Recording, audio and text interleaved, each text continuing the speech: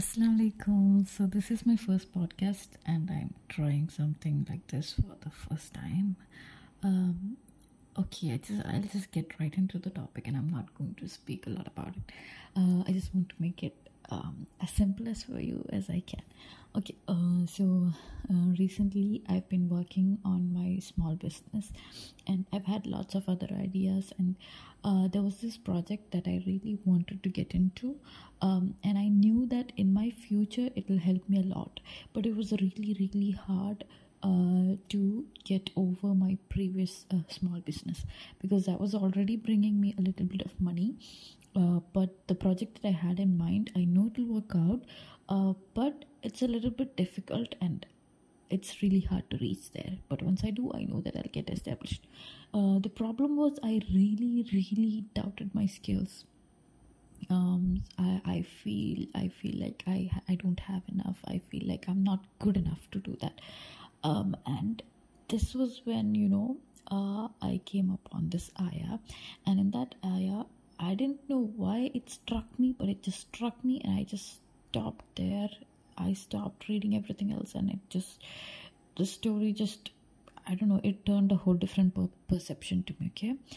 So what happened was, there is the scenario that's happening is, Musa (AS) is talking to Allah SWT, and then he's preparing himself to go and meet Firaun. You see, the scenario, you should think of this in if it were today's situation, it would be like Musa (AS), someone going to meet the president of USA or Israel, for that matter, because those are the most powerful countries, I guess. I'm not sure. Anyway, so meeting the president of the most powerful civilization, meeting the ruler of the most powerful civilization, and moreover, if anything were to go wrong in this meeting, the Pharaoh can just order the person to kill, order the guards to kill the person, whoever is in front of him. So it means that the Pharaoh is even more powerful than the presidents of today.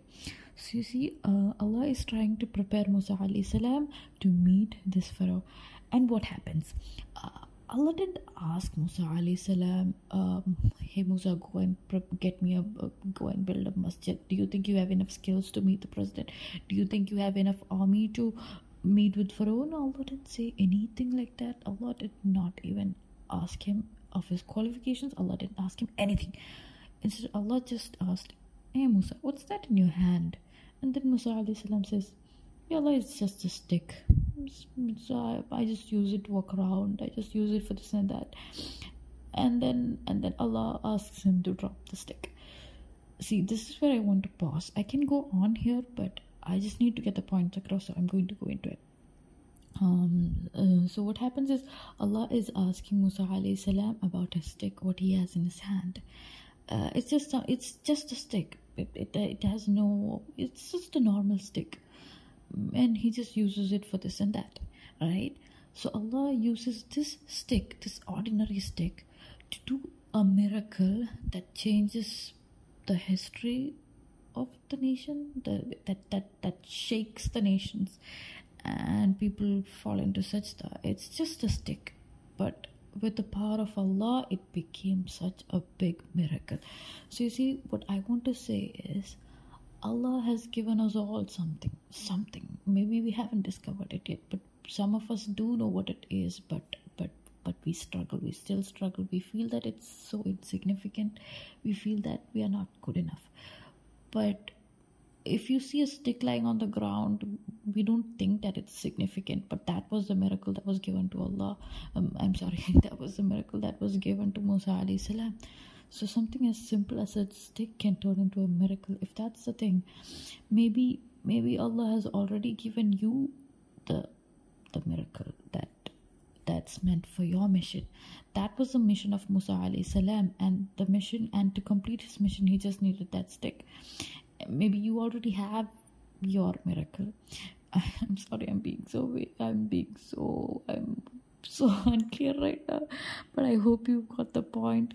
The thing is, Allah is telling Musa alayhi salam that you are good enough just the way you are. You don't need big things. You don't need the extravagance of the world to conquer anything. You don't need anything. You just need to be you, and what you have, whatever you have right now, is good enough for you.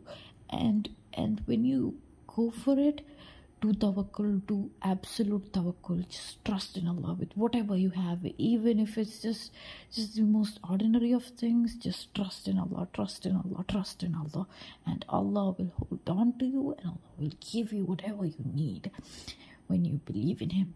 When you just ask Him, Ya Rabbi, Ya Rabbi, and He will definitely give it to you. Just head on straight. Don't let your fears or don't think that what you have is less than others. It's not. You are powerful, you're powerful with Allah. With Allah by your side, you can do anything. So just go for it. Don't let fears hold you back. I think I've spoken too much. Anyway, just thank you so much for listening to me so far. Yeah. So do your best with whatever you have, with whatever skill you have, anything and everything, and just tawakkul. Assalamu alaikum. I think I'll try again next time, and I'll try to be more I'll try to be more clear next time. Anyway, bye.